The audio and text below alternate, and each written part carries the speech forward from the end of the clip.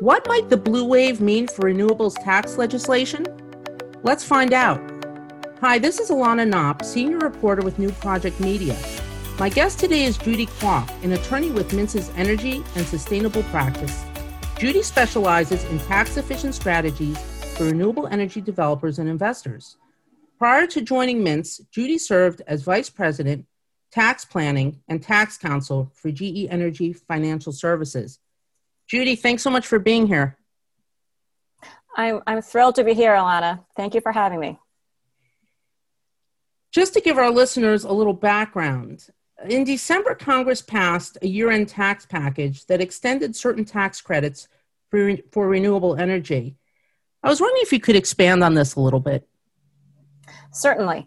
So this latest set of tax extenders passed in late December 2020, and that this was part of the bigger COVID-19 relief package that everyone refers to as the coronavirus economic relief bill. And the salient part of the tax extenders was that they moved the beginning of construction deadline ahead 1 year from January 1st, 2021 to January 1st, 2022 for the wind production tax credit, which is phasing out and is currently at 60%. The PTCs for energy produced by a variety of other modalities that includes closed-loop biomass, open-loop biomass, geothermal, landfill gas, trash, qualified hydropower, and marine and hydrokinetic renewable energy facilities. Those were also extended by 1 year. And the ITC, the investment tax credit under Section 48 for projects where taxpayers have elected the ITC in lieu of the PTC, that was also extended by 1 year. In addition to those extenders, there were also extenders for the investment tax credit. For solar deals, and solar is eligible for the investment tax credit, but not the production tax credit, the beginning of construction deadline for the 26% and the 22% ITC was extended for 2 years. So that's from January 1st, 2021 to January 1st, 2023 for the 26% ITC, and the January 1st, 2022 deadline moved to January 1st, 2024 for the 22% solar ITC. And as you may recall, the full ITC without the phase out is 30%. And the placed in service deadline for those projects also went from 2 years, January 1st, 2024 to January 1st, 2026. Similar extensions were also given for other modalities that qualify for the ITC, including fiber optic solar, qualified fuel cell, qualified small wind property. And there were also extensions for the 10% ITC for ground thermal, qualified microturbine, and combined heat and power system property. So that's quite a mouthful. In extension to those extenders, there was also a new investment tax credit put out specifically for offshore wind and also for waste to heat property. Yeah. That's definitely quite a package. So a lot went on in December, clearly, and big news for renewables in general. Judy, you've called the extenders package a relatively unambitious piecemeal approach to renewable tax legislation. Are we about to head into a blue wave that could bring with it the implementation of a more ambitious overhaul of the renewable tax system? Or are we destined to continue on with this piecemeal approach? Well, first of all, the piecemeal approach brings basically unlimited thrills to renewables tax lawyers everywhere, because the way you qualify for the ITC and the PTC is that you have to start construction. And in order to start construction by December 31st of whatever deadline everyone is rushing madly to meet, you have to either start physical work or you have to incur 5% of the costs of the project. So traditionally, if the legislation doesn't come in time, you're waiting and waiting with bated breath for just towards December 31st comes closer and closer to see if the statute gets extended. And that's very, very exciting. And I'm sure everyone would be very, very sad in the renewables tax bar if that stopped. So on some sort of personal level, and I think a lot of people feel the same way, this is a very, very exciting part of practice for at least for the small percentage of people that's renewables tax lawyers. But on a more serious note, it is hard to say historically, it is hard to say whether this approach will keep on being the favored path. Historically, the approach has generally been piecemeal. In some situations, in some years, it's been, in fact, retroactive. And there are hints that it doesn't necessarily have to be this way. There's a lot of proposed legislation out there that says that perhaps yearly extenders may not be the way to go. For example, even now, there's a proposed 5-year extension of the Section 45Q carbon capture credit.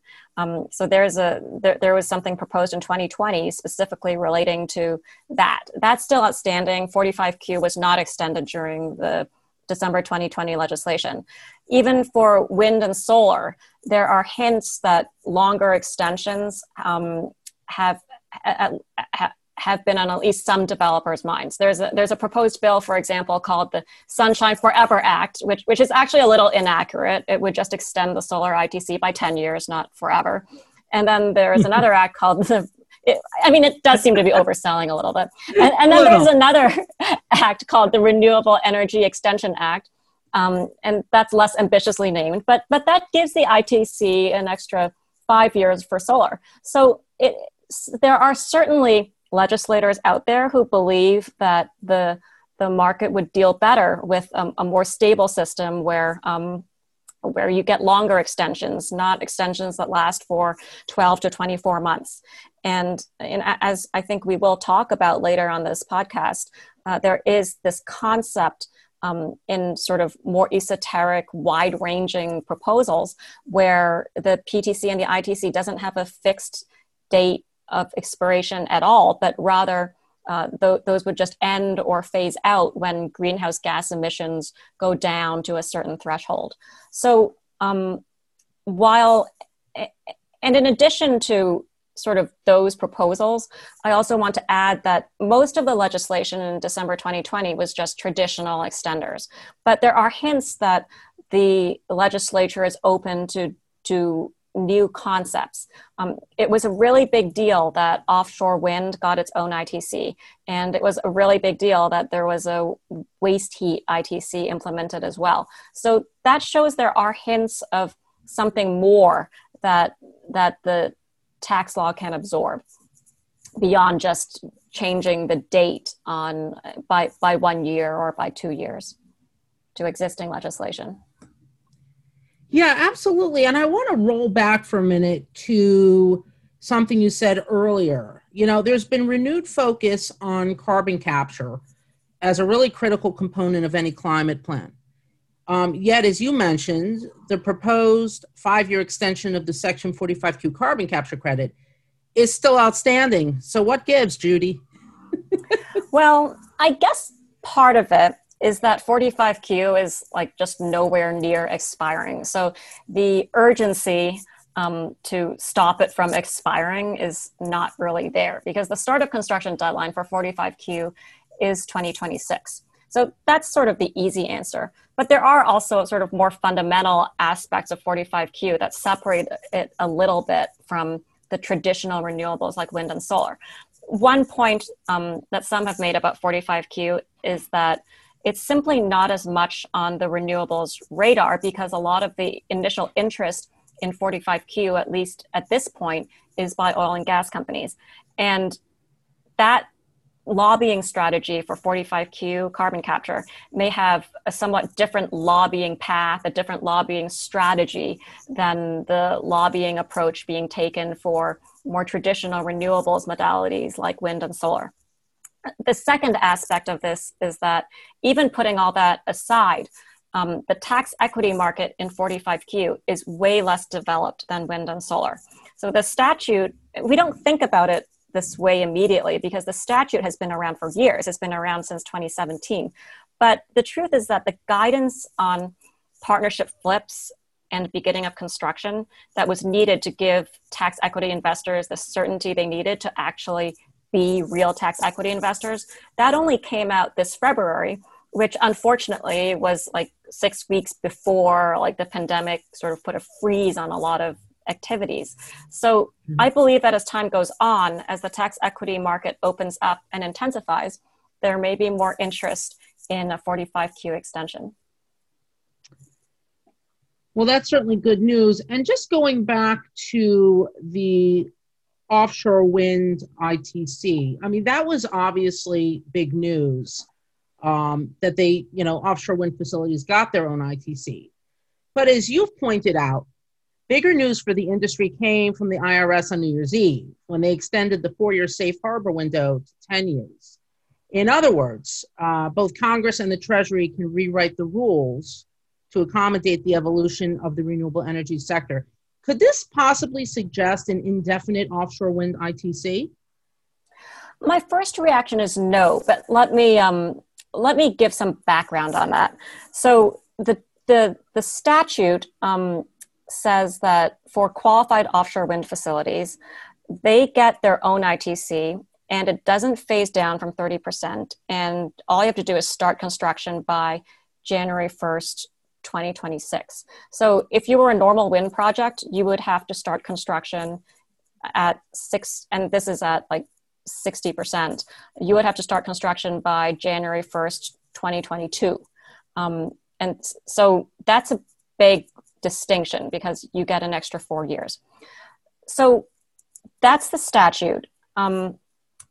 Also on New Year's Eve, the IRS, so this isn't Congress, this is just the IRS issuing its regulatory guidance.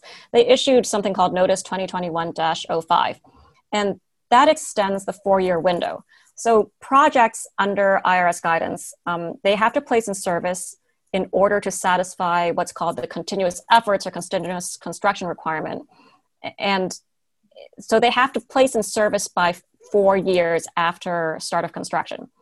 And for a lot of renewables projects, in fact, probably all major renewables projects, those take a really, really long time to develop. And 4 years is not enough. Whereas it might be enough for an onshore wind project, it's not enough when you're trying to drill into the ocean floor. Apparently that takes a lot more than 4 years. So I would think. Apparently it's a big deal to drill into the ocean floor. I don't know, I'm just a lawyer here, but you're attaching it to cables, or you're putting a really big anchor in it. Apparently it's very complicated, which I can get behind. And apparently also people really hate these projects who live around them. So there's a lot of not in my backyard movements around offshore wind. So you have to sort of deal with those people as well. So it's not just the technical aspect of it. It's socializing the surrounding people and getting the lease cleared is apparently, and I'm not using the right terminology, but in layperson's terms, even to a layperson, these are very, very complex regulatory issues in offshore. So 4 years is not enough. Under current guidance, you get 10 years if it's an offshore project.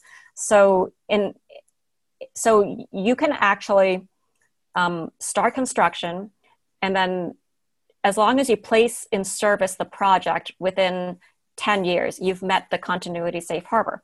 Alternatively, if you want to take more than 10 years, you're no longer in the safe harbor. And this was true under the existing regime too. But now you have to prove that you've continuously made efforts or continuously constructed the project. And that's very complicated because it's not very clear from the law what continuous means. Does it mean that you need to, if it's continuous efforts, does that mean you need to make phone calls every week? Do you need to do something more complex than that? Do you need to sign contracts? If it's physical work, does that mean you need to does someone constantly have to be working on the project, either on-site or off-site, in order to qualify? Can you take breaks?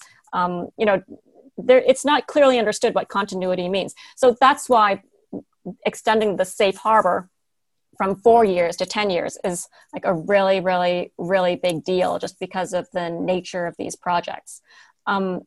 So that said, both of these new rules point to a fixed ending for the ITC, and there's no indication that it could become indefinite. And I don't necessarily think that this shows an appetite for an indefinite credit. But what it does show is that 10 years, 5 years, 7 years, 10 years, 14 years for an offshore project goes by really, really, really, really fast. And it may be as time goes on that we go from 10 years to something larger.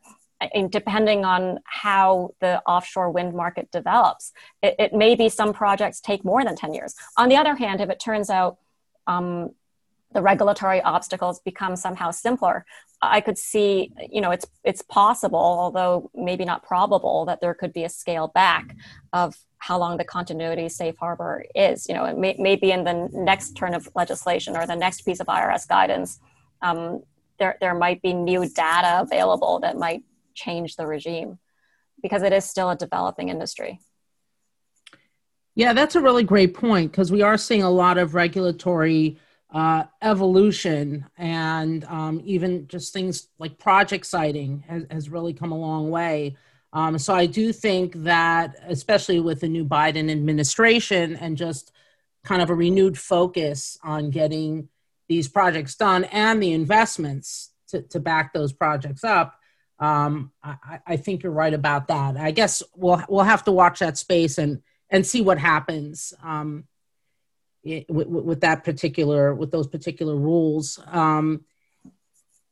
So switching gears a little bit, the extenders package was relatively silent on energy storage technologies, yet storage is clearly becoming a key part of renewables projects. Groups like ESA, the Energy Storage Association, and others have been lobbying for a standalone tax credit for quite some time.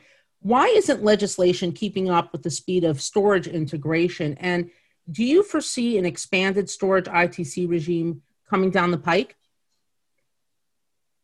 Yes. So to your last question, yes, I believe expanding the tax incentives, particularly with an ITC for energy storage technologies, is the way of the future.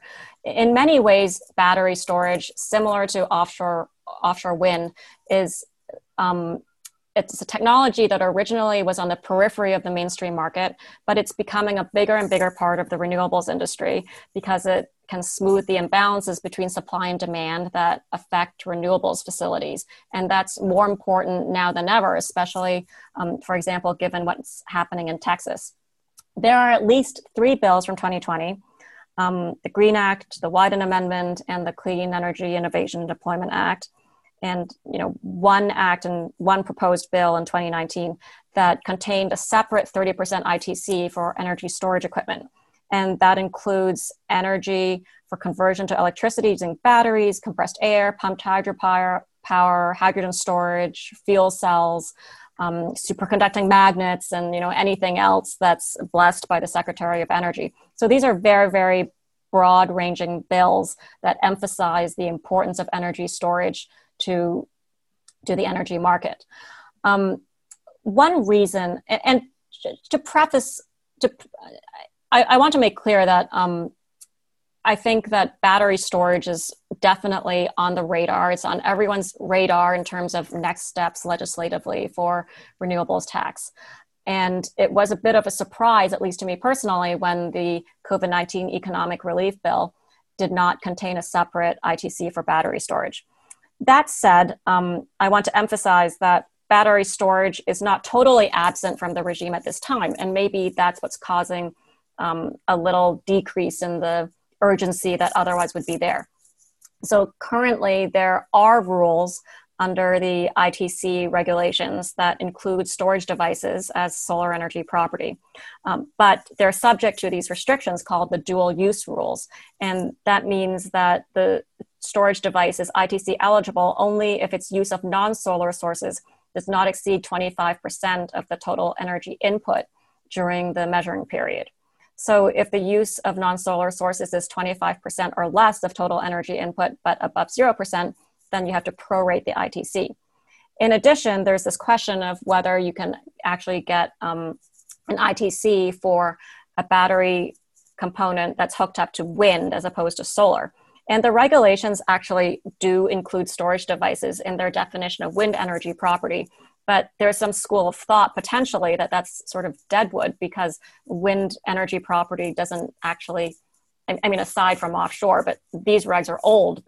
Wind energy property doesn't get the ITC anymore, whereas at the time that the regs came out, they did. So there's a little bit of ambiguity as to whether batteries, even if they're hooked up to a wind site, would be eligible under the existing rules. And naturally, a key part of the regime is not just batteries that are hooked up to wind and solar, but other battery components as well.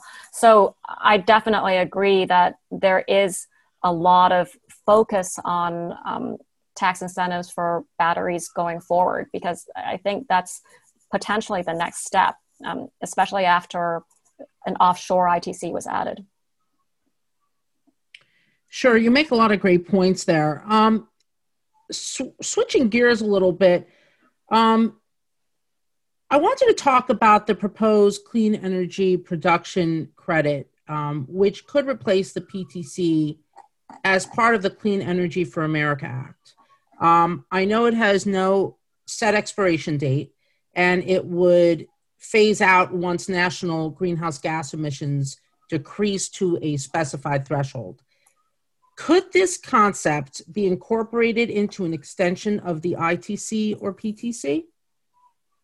For sure. I think this could definitely be incorporated into either the ITC or the PTC.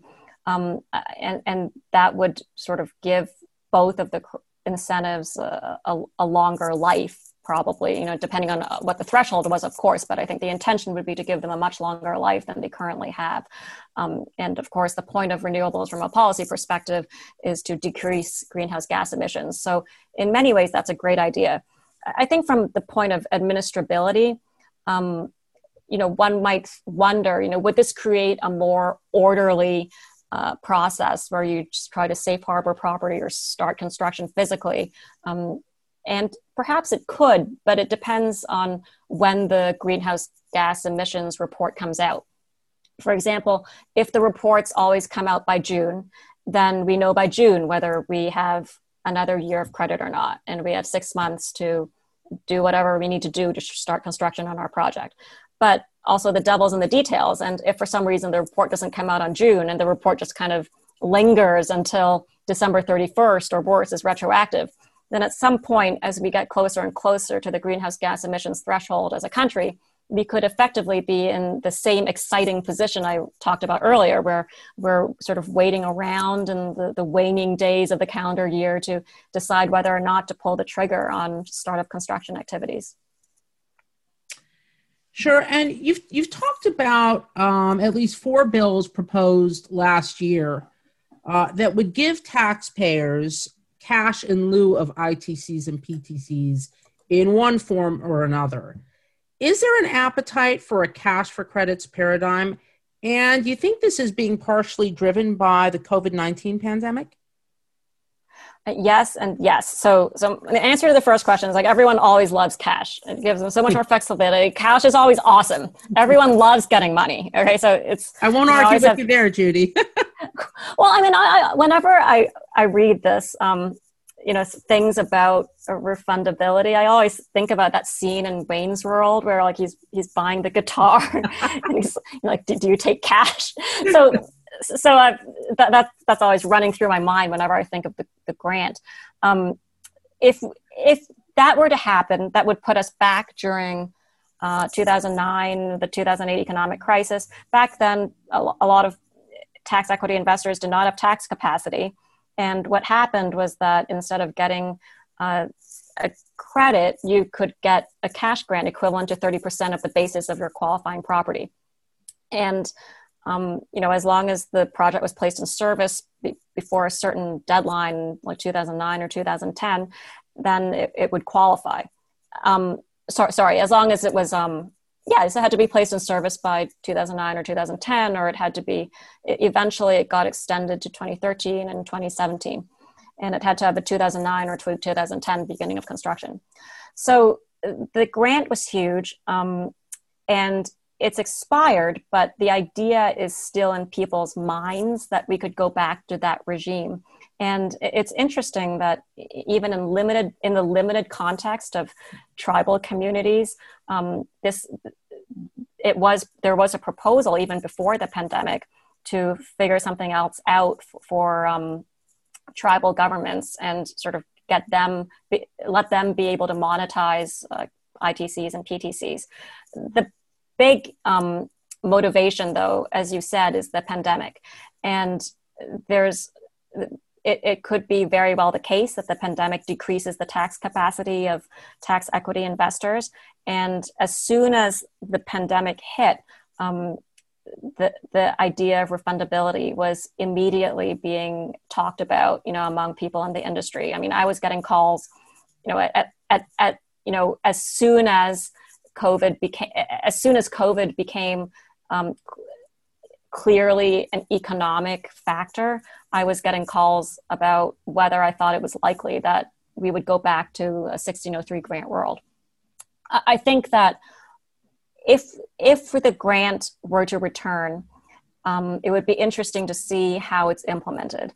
I think that there's a big difference between having the Treasury implement the grant and having the IRS implement the grant. It's interesting that most of the proposals this time around are not administered by Treasury. They're administered by having a specific refundability provision that just makes the credit refundable, which means it's being administered by the IRS. And that creates, I think in some ways that makes the rules for when the refundable credit is, sort of considered to be available to taxpayers, it sort of commits the IRS to sort of following its own law and its own positions.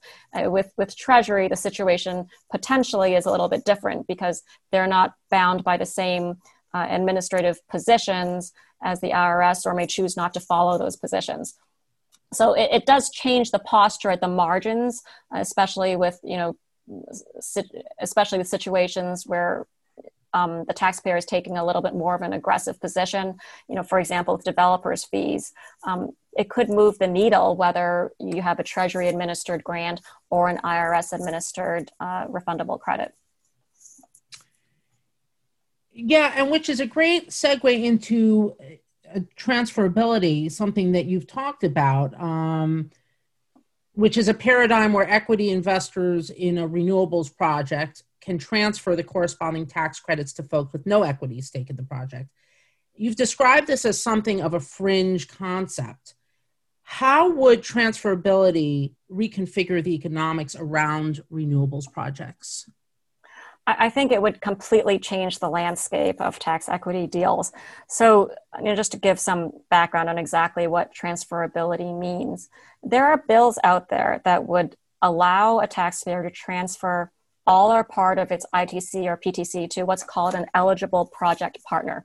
So that includes people with ownership interests in the property or the facility, but it also includes people who provide construction services or people who are vendors of the equipment. It includes people who provide transmission services or distribution services, PPA off-takers, lenders. So this is like a wide range of people that you would never think of as being eligible to take the credit. Now, I mean, at this point in time, it's you can't even transfer freely between two partners in a flip partnership structure without sort of really altering the economics. It's very important that the economics and the credits are aligned under the safe harbor rules for how you can allocate tax items. So that the transferability statute would completely alter all of that. So the two acts, one of them is the Clean Energy Innovation Deployment Act of 2020. These are proposed bills. And then the other one is the Renewable Energy Transferability Act. And there's variations in whether they apply to PTCs, ITCs, 45Q, do they cover deductions? So this would completely change how deals are done because the relationships between all of these people, like even the lenders, construction service providers, EPCs, the tax equity partner, the cash equity partner, all of that would have to be reconfigured economically. And I don't think it's clearly understood now how that would change things. I don't think most people believe that there's a serious possibility transferability going through. But it is something to keep in the back of our minds because there are proposals that mention it. It's not even clear to me whether it's a positive for many people on the market, but for better or worse, it is, the idea at least is out there. There have been occasional proposals, and you've talked about this, to replace the existing ITC and PTC entirely and build drastically different renewables tax regimes. Can you touch on some of these proposals? And do you get a sense that any of these proposals would be supported by a critical mass? Yeah. So there are two baskets of these proposals, and I'll cover both of them. The first basket is carrots, and then the second basket is sticks. So the first basket is we want to make the carrots more intense. And so one example of that is the Clean Energy for America Act. And that has a lot of proposals to make the carrots bigger. So for example, instead of the current PTC, they're going to have something called the Clean Energy Production Credit. And you don't limit it to just the specific types of modalities listed in the current Section 45. It can be basically anything that reduces that. It can be basically anything that has some level of carbon capture and decreases greenhouse gas emissions. And you have a similar credit for transportation fuel that that reduces greenhouse gas emissions. Similarly, you can replace the current ITC with what's called an investment credit that fluctuates based on the anticipated greenhouse gas emissions rate on the property. And then there are additional credits for carbon capture property and energy storage property. And of course, if the emissions are higher than expected, then there's a recapture. So those credits would be drastically reconfigured to be much, much broader in nature. And that plan is accompanied by other carrots. One is, there used to be this thing called 48C, which is called the Qualifying Advanced Energy Project Program. And that provides a credit for investments in facilities that manufacture some types of renewable energy property. So that, and I think these are like limited in dollar amount. So that dollar amount was used up like 10 years ago or some very long period of time ago. So one part of the plan is to give them another $5 billion. Another aspect is to establish a tax credit for clean energy bonds. And those are bonds that are used to fund, so the government issues them and then they're used to fund renewable energy projects.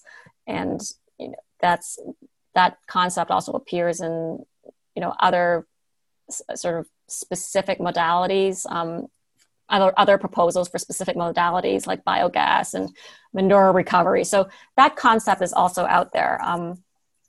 These are very, very, very renewables favorable concepts. So that's one end of the spectrum. At the other end of the spectrum, you have the stick, and the stick is basically a carbon tax. So, many economists believe that a carbon tax is the best way to fix the environment and induce climate change. And those proposals are actually out there, although I don't think they're extremely popular. And I haven't come across any serious sense in the market that they could actually happen. But again, they're out there, and the idea is sort of floating in the ether. So one example of a proposal of a carbon tax, and this is called the America Wins Act. That's just one of the multiple proposals. So that would put a tax on a taxable carbon substance, that's coal, petroleum, natural gas, that's sold by the manufacturer, the importer. And then they would also tax carbon-intensive imports. Another version of the proposal would also contain a carbon tax, but the carbon tax is based on the carbon dioxide emission level of the fuel. And there's also this additional fee if there's like fluorinated greenhouse gases or if they're emitting greenhouse gases above certain thresholds. And then there's also another version of that proposal that's sort of a combination of the two, where there's a fee on the use, sale, or transfer of products from crude oil, natural gas, or coal if they're used to emit greenhouse gases, and there's a specified rate that fluctuates based on whether certain emissions targets are met. So especially in a post-pandemic or like during pandemic environment, the appetite for this type of stick is probably limited. But I think that the fact that the idea is out there, you never know when the climate might change and people might be searching for sticks for whatever, political or economic reason. And this is something that's potentially in the toolbox. Yeah, definitely something to keep an eye on. So finally, Judy, the big question, is there an appetite for more extensive tax reform around renewable energy projects? And what would that reform look like? So I think this opens the door for the really technical, like the tax technical aspect of the discussion. And I can actually hear like everyone logging off like right now at this point, because it actually deals with technical tax issues that are not specific to the credit. And I think, many people have an appetite to listen to stuff about the credit, but only very dedicated practitioners are going to be interested in the super technical aspect of this. But it is very important because there are very powerful tax tools for encouraging renewables investment. And these involve changes to the code that are outside of tax credits or even deductions. So for like the people who are still on the call, these are actually really potentially, these are potentially changes that could make a difference if they were implemented.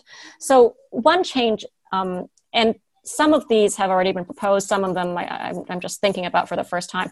One change, and this is, for example, in the Green Act, that involves expanding the publicly traded partnership rules so that if there are renewables focused publicly traded partnerships, then they can avoid being taxed as corporations. In general, you don't want to be taxed as a corporation because then you're subject to an additional layer of corporate tax. Under the existing rule, if a publicly traded corporation's gross income falls into certain categories of qualifying income, then it's not taxed as a corporation. But in general, if a partnership is publicly traded, then it is going to be taxed as a corporation. So there are proposals to treat renewables-based sources of income and gains, for example, like income from selling power from a qualified energy resource, like a wind farm. So the proposal would be to treat that income or certain 45Q project income or solar project income as being part of that carve out. So you can have a publicly traded partnership that just earns mainly that type of income, and you can just treat it as a partnership for tax purposes. So that would be a game changer. Another one is there's this concept of the base erosion and anti-abuse tax, and that generally is excess of 5 to 10% of modified taxable income, and so that's regular taxable income less deductions from payments to foreign persons and the percentage of NOLs based on a given year. So that amount over the regular tax liability. So it imposes basically an additional, something similar to an alternative minimum tax. And in calculating the regular tax liability for, it's called the BEAT. So in calculating regular tax liability for BEAT purposes, specific credits are added back, including 80% of PTCs, ITCs, and 45Q carbon capture credits. But for taxable years beginning after 2025, there is no add back. So what would be the favorable response would be including a 100% add back to regular tax liability for these credits for all taxable years, and not have the add back be limited or have its end after 2025.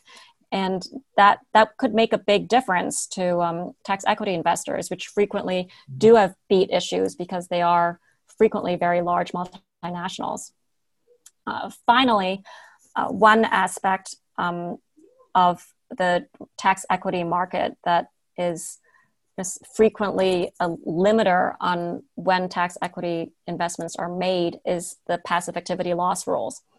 So Section 469 applies to individuals, closely held corporations, some non-corporate persons, and that disallows the aggregate net loss from passive activities for a taxable year, as well as most tax credits from passive activities in excess of the regular tax liability allocable to passive activities.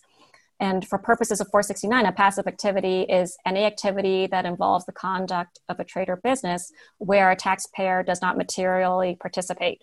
And this actually prevents a lot of non-corporate taxpayers from being tax equity investors, because a tax equity investment typically does not give a lot of activity or managerial input from the tax equity investors. So if an individual lacks the passive activity income to offset passive credits, the tax equity investment is going to be much, much less economically advantageous for that individual.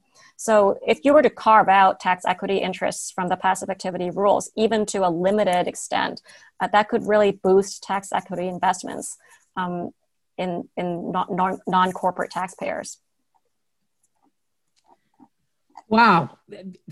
You've given us a lot to think about, a lot to mull over, and a lot of food for thought. What a great conversation, really insightful and informative.